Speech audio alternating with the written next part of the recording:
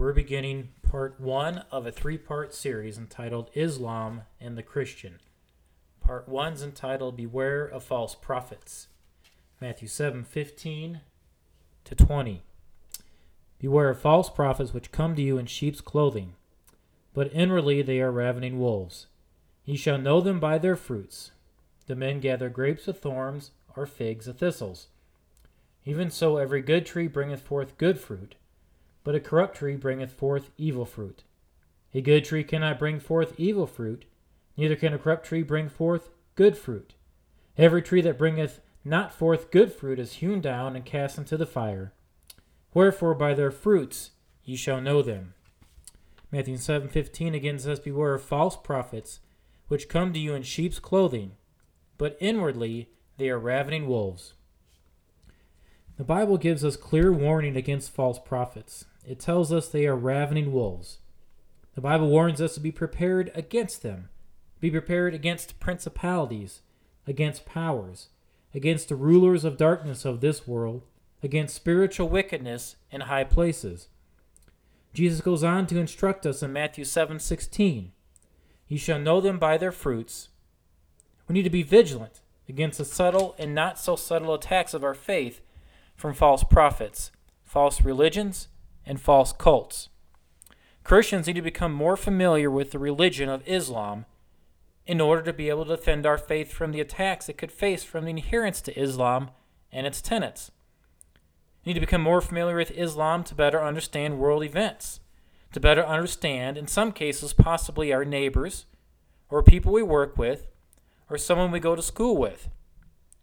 Christians need a better understanding of Islam to be able to share our faith with Muslims, who in some cases may know the Bible better than most Christians do. Islam is the world's fastest growing religion. It is estimated there are between 1 to 2 billion Muslims in the world today, comprising at least 1/4 of the world's population. Many live in the Arab world, but the religion has spread all over the globe. It is estimated up to as many as 12 million Muslims live and reside in America.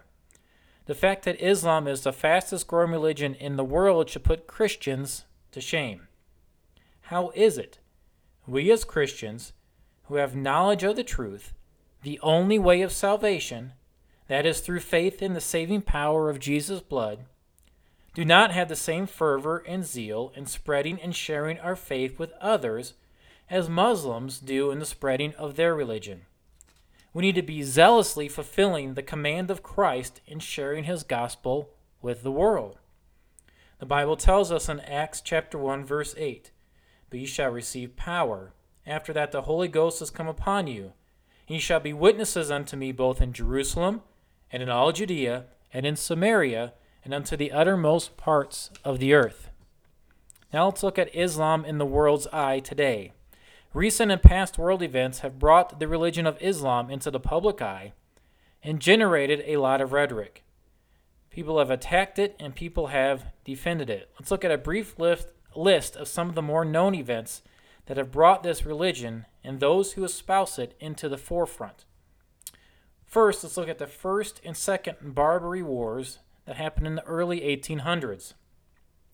During this war, U.S. Marines, along with hundreds of mercenaries, on July 14, 1804, marched from Alexandria, Egypt, across the desert to the city of Derma, which they laid siege to. Upon their victory, the American flag was raised.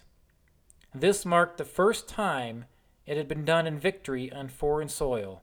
The first time the American flag was raised in victory on foreign soil was in a victory against a group of Muslim fighters.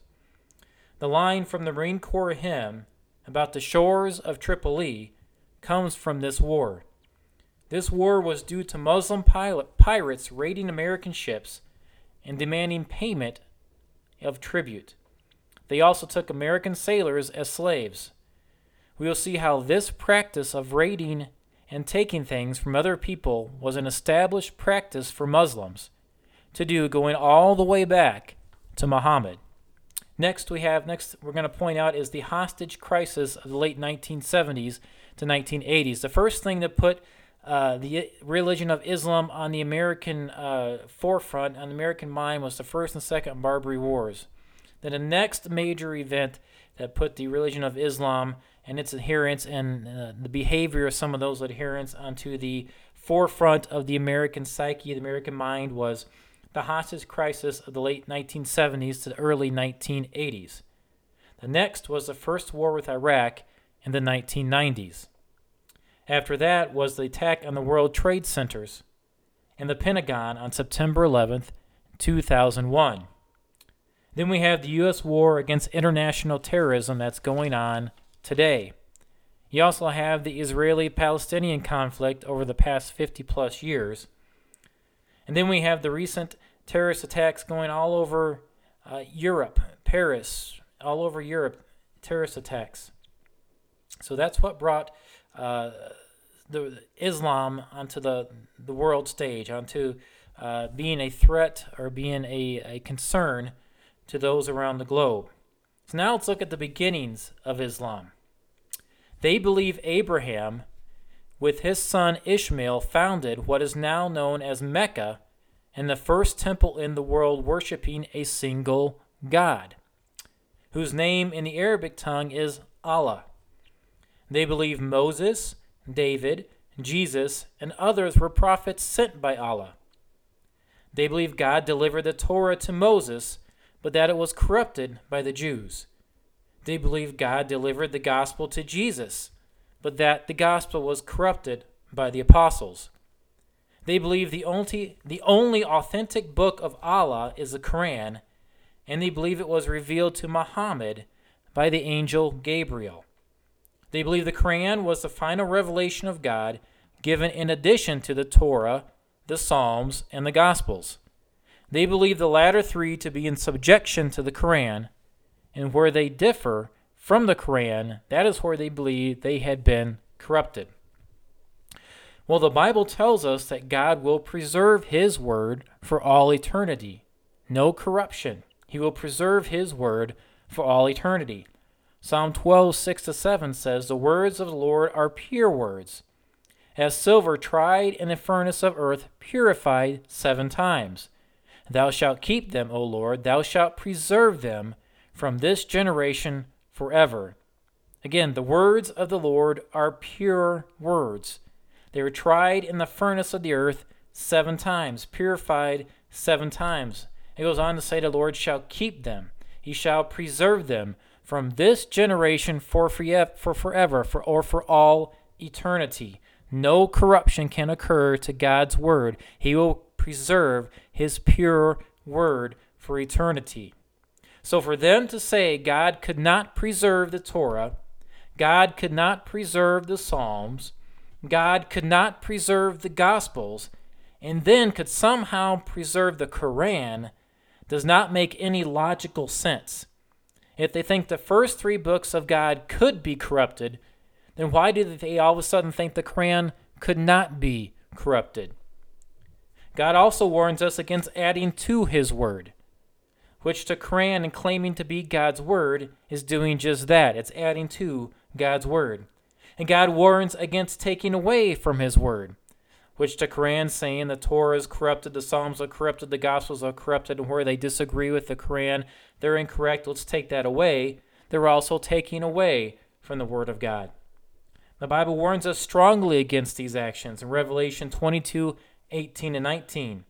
The Bible says, "For I testify unto every man that herewith the words of this prophecy of this book, if any man shall add unto these things, God shall add unto him the plagues that are written in this book. And if any man shall take away from the words of the book of this prophecy, God shall take away his part out of the book of life, and out of the holy city, and from the things which are written in this book." A very stern, very severe warning for taking away or adding to the Word of God. And that's exactly what the Quran is claiming to be doing. So now let's look at the role of Muhammad. Muhammad, of course, was only a man. He was not divine in nature. He lived and he died, and his body was never resurrected. He died, and he is still dead today.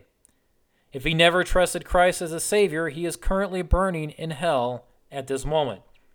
John 3:17-18 tells us, "For God sent not his Son into the world to condemn the world, but that the world through him might be saved.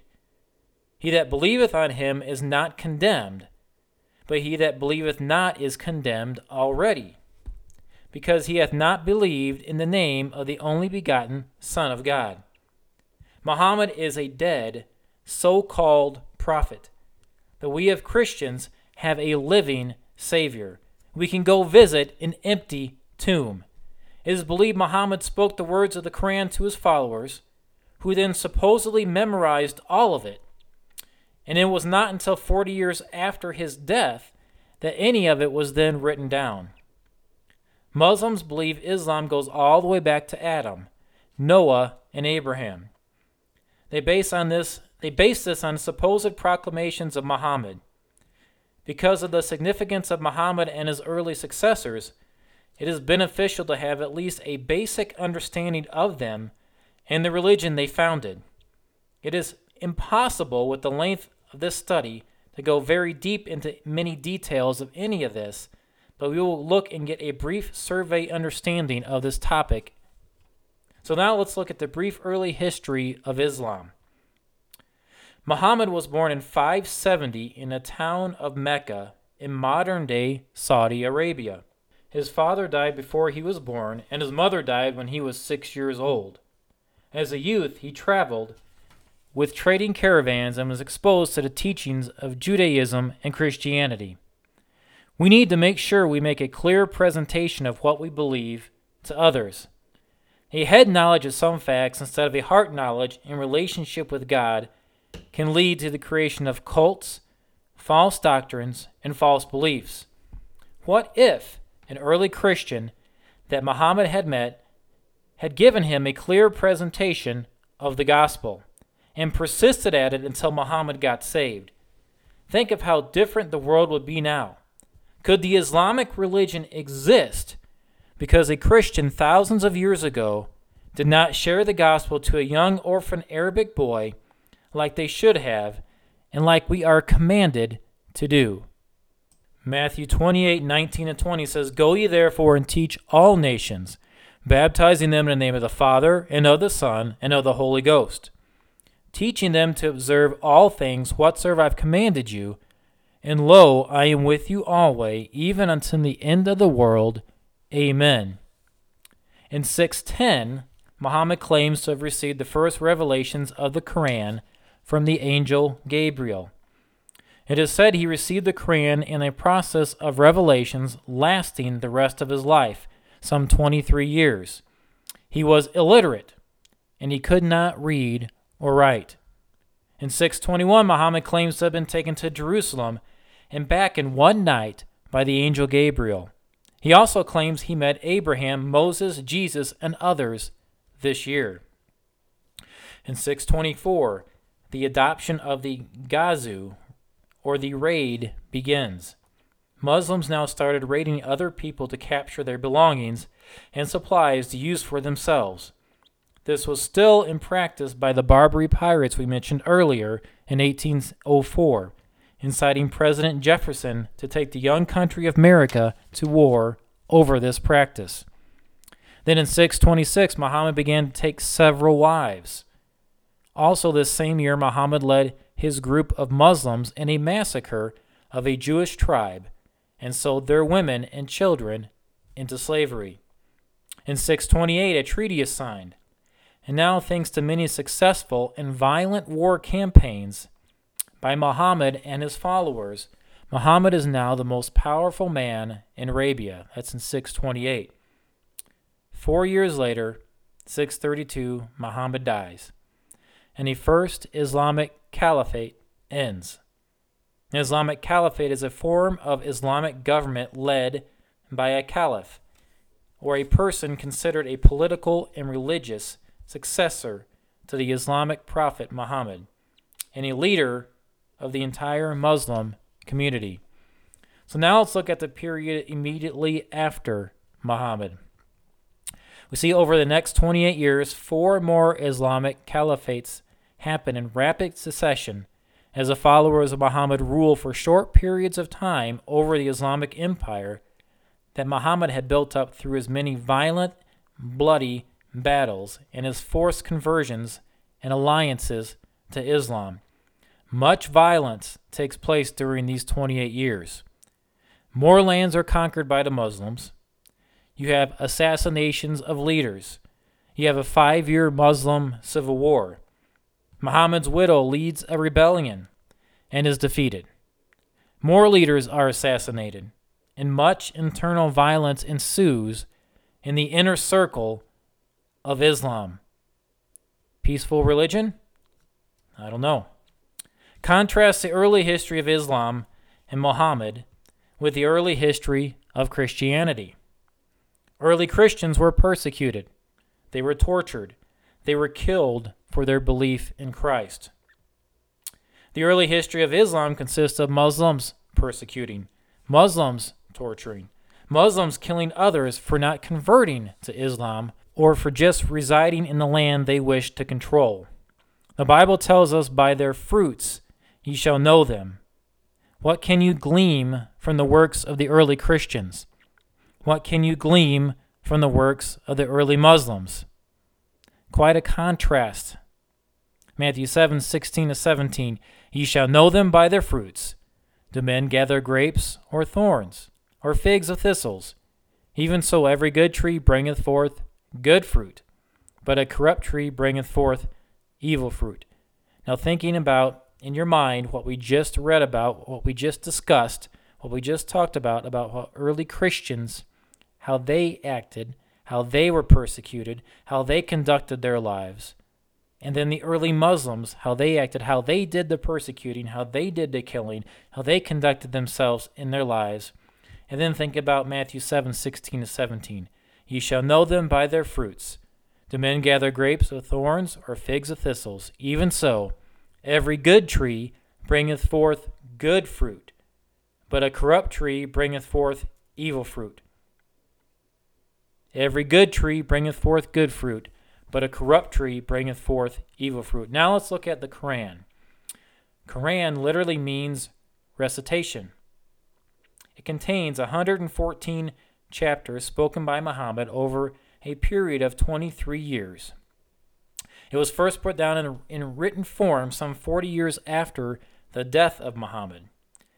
This is an extra revelation supposedly revealed to Muhammad. It was referred to as an extra biblical revelation. This is a common tactic that Satan uses to deceive people. Satan likes to use people who claim new or extra revelations that aren't in the Bible. He likes to use these people to deceive their followers. A couple of extra biblical revelations Satan has used to deceive people from the real truth of Christ that you may know about. One is the Book of Mormon, and the other one is the Quran. All of God's Word has already been revealed to us, and it will last for all eternity. No new, no extra revelations are needed. No special glasses are needed to read any extra revelations. We already have all that we need. We already have the complete Word of God. Deuteronomy 29:29. The secret things belong unto the Lord our God, but those things which are revealed belong unto us and to our children forever. Then we may do all the words of this law forever belong unto us and to our children forever. Galatians 1:9. As we said before, so I say now again, if any man preach any other gospel unto you than ye have received, let him be accursed. The Quran to Muslims is the final word of Allah. It is considered his divine message to man as delivered by Muhammad, as told to him by the angel Gabriel.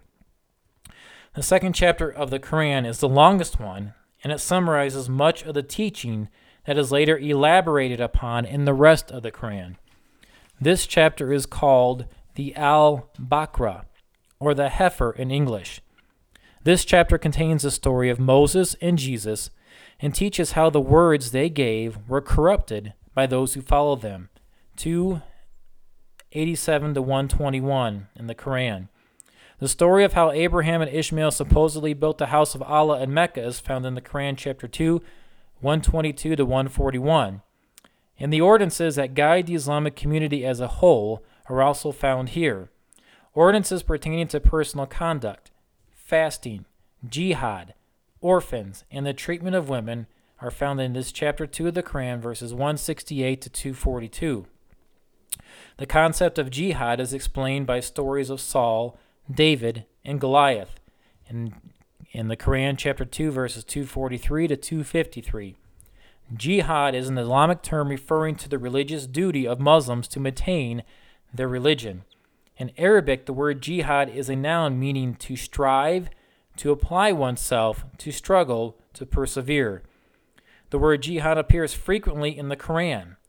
The Dictionary of Islam talks of jihad having two meanings: an inner spiritual struggle, the greater jihad, and an outer physical struggle against the enemies of Islam, the lesser jihad, which may take a violent form. Jihad is often translated as holy war.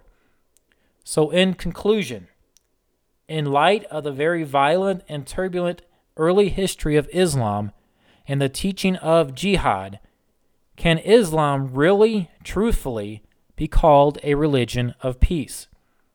Granted, a lot of Muslims are peaceful people, but can the religion of Islam be called a religion of peace, based on what we have learned?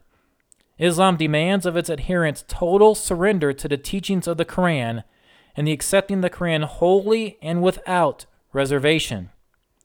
There are many elements of Islam that cause many non-Muslims to wonder about the peacefulness of this religion. The Quran is deeply venerated by Muslims. It seems much more so than many Christians revere the Bible. In some countries, children memorize all of the Quran. Can you imagine that? Can you imagine a child today memorizing all of the Bible, or even memorizing all of the New Testament? But in some countries today, children are commanded to memorize and required to memorize all of the Quran. This leads me to a question to challenge you. How much of the Bible do you have memorized? Psalm 119:11, Thy word have I hid in my heart, that I might not sin against thee. How many times have we obeyed that verse? How many times can we say we've applied that verse to our life? How much of God's word have we hid in our heart?